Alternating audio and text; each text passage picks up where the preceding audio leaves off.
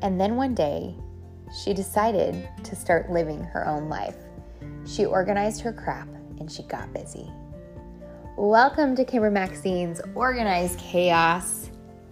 It is good to be with y'all. I have to tell you, I'm about 2 weeks into this whole podcasting thing, and hearing from you all and reading your reviews has been, it's interesting. I've been going live on Facebook for years, and yet somehow this seems very different. It feels more formal. It feels like if you want to be here, you're here. If you want to glean, you glean. I love when you guys send me your lists. Ooh, it is like, it's soul giving. So I just want to say, if you have left a review, thank you. Reviews are what make a podcast successful. Otherwise, they just kind of go stagnant and become nothing. And I don't want to be stagnant and do nothing. I want this to grow. And so just a little update, even if you are catching this from whenever, maybe this is my 400th episode and you're like, oh, I'm going to go back to the beginning and listen to the beginning. That's okay.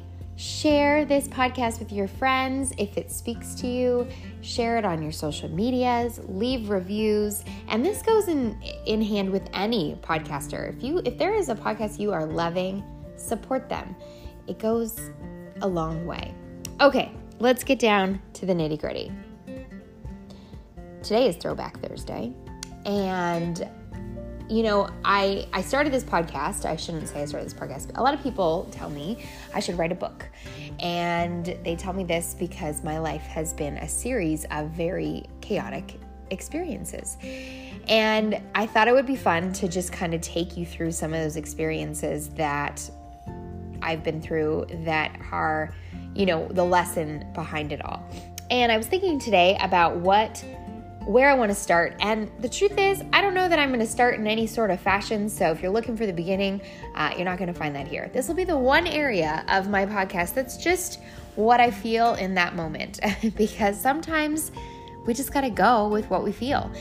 So I want to take you to my attempt at my first baby. So my husband and I got married, and we always said we would wait quite some time before we had children because we, fun fact, we waited till we got married. And so there it is again, y'all, TMI. And so we thought we would just have a great first year and experience life and, each other and all that good stuff. And it was about 1 month, and I was out of birth control, and I said, I got to get more birth control. He's like, maybe you shouldn't. And we'd been married a month. And I was like, wow, we made it really far. But to be honest, he's the kid guy. So if you ever wonder why we have so many children, it's him. No, I love kids too, but he's definitely he would probably keep having kids if it were him. So we decided, let's just stop protecting and see what happens. Well, guess what didn't happen? We didn't make any children. We went month after month after month after month. And around the 6th month, I found myself sitting in a meeting one day, and the teacher that was teaching us was talking about how sometimes we have to go experience life that if we don't take the time to go and experience life outside of the walls of the United States of America, that we will miss out on the opportunity to do so as we get really involved into the thick of parenting and all that jazz. And why that spoke to me, I went home that day and told James, I'm going to Africa. And we had been married for about 6 months, and he was like, what? And so I organized an entire trip to Uganda. I think there was like 75 of us that went. It was it was 2 full weeks. It was everything I needed and more. I found a means of living outside my own being that I never knew was there. And my heart broke for what breaks his. And that was really my hope in that process. But I share this because when I was deciding, should I go to Africa, I kept saying things like, well, I can't get this shot because if I'm potentially pregnant, then I won't be able to go, and then this, and then that. And I had all these reasons why pregnancy and this trip and, this was my grand plan. Well, when it wasn't really happening, I kind of alleviated all these things. I got the shots and I just trusted that God had me. And if I ended up pregnant right before we left, we'd cross that bridge when we got to it. I didn't. I went to Africa. I had, this life-changing experience, and I came home, and that next month we got pregnant. Now, do I think that it was me being disobedient, me trying to control things? Not at all. I think it was just timing. There was a lot that went into it. I think there were some things I was not doing to get pregnant that I needed to be doing. That's a different story for a different day. And lo and behold, I ended up pregnant. Now, that's not where the story finishes. Where I want to go with this story is really with control. So here we are. I'm pregnant, and I'm loving all the being pregnant and blah blah blah. 8.5-ish months later, I come in with my birth plan. Now, for as long as I can remember, I used to say that I was going to have a C-section. I've had a lot of gastro issues. I've had a lot of colon issues.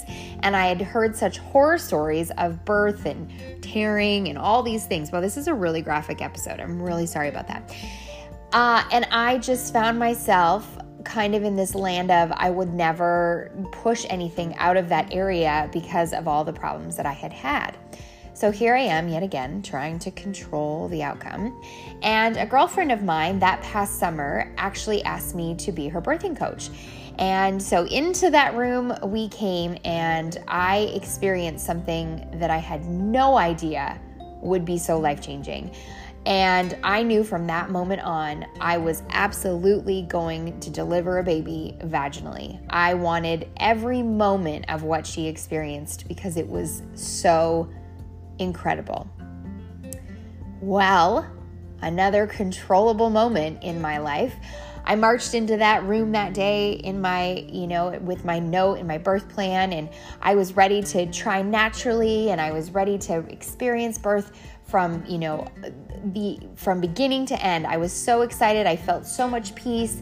I wasn't afraid of what was going to happen. And we did the ultrasound that day, and I was about 37.5 weeks pregnant at that time. And my midwife, and I had a midwife because in Kaiser, that's what you're given, told me that Avery, that's my daughter's name, was breech. And I thought, no, why would she be breech? Has she always been breech? And she said, well, have you felt any big flips? And to be honest, I hadn't. She didn't move that much at all. And I said, no. And I said, didn't you notice this? Well, guess what? Midwife didn't really do the best job, and she never really made a point to ensure that Avery was head down. So here we have this little miss all tucked up in the top of my ribs like a taco. And, we were given the options. You can go home. You can do, we did where you lay upside down with the hot thing on or the cold thing on your vagina and the hot thing up by your whatever. And so that they want to go one way. Anyway, we did it all. We took, we did the massages. And the only thing that was left was this process that after watching on YouTube, I was 100% sure I was not doing that. And fun fact, she was running out of fluid. So here I am yet again with zero control over the situation. So the girl who is finally ready to have a vaginal birth after 30, well, I guess you don't really know you're going to have a baby yet when you're born, 20 years of assuming I was going to have a C-section, only to then find this desire to have a baby vaginally, only to then take that option be completely taken away. And not only that, but she was running out of fluid. So they wanted to take her out they were monitoring her. I was going in every 2 days. They were checking her fluid, making sure, what was going on. And lo and behold, they wanted to take her out at 39 weeks.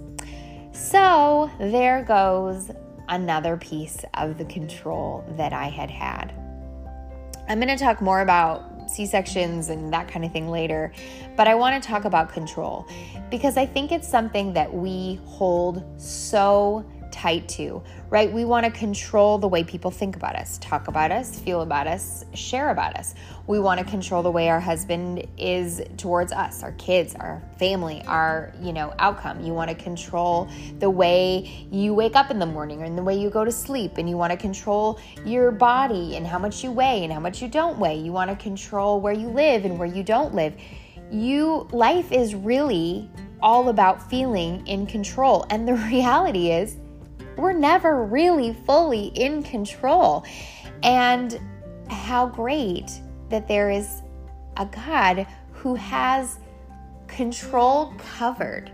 He knows exactly what we need, what we want, what we should have, what's best for us, what's not good for us, what people say about us, how we take that in. He has that all under his watch. And the more we can release control and trust him with his timing, the better off we'll be.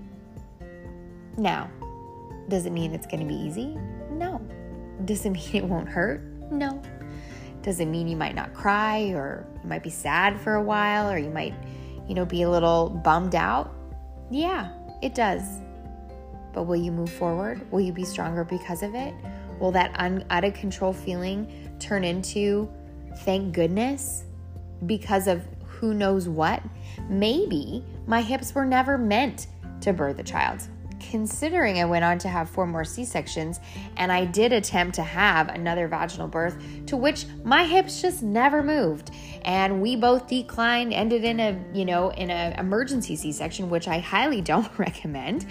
And it was just, maybe God knew that if this girl has this C-section or has this birth vaginally, she'll bleed out. Her hips won't work. Something will happen. Who knows? It isn't for me to know. And that's where the trust comes in. And that's where the magic happens. And that's where you can put your full trust in him. And so I just want to say, let go and let God, and know that his will is better than ours, and know that his plans are better than ours, and that he has incredible things planned for us. Just don't hold so tight that you miss it, because then you miss it. And you're too busy, so tense and so mad that it didn't go your way, that you're going to find reason to keep holding and keep trying to have a stronghold on all these things in your life. When if you just let go and let him, that's really where the magic happens. All right, y'all. Thank you for listening. Let go. Just, enjoy what you have. Enjoy the things you can control, but the rest of it, just be ready for the wild ride that he's going to take us on. Now go on out there and lose control.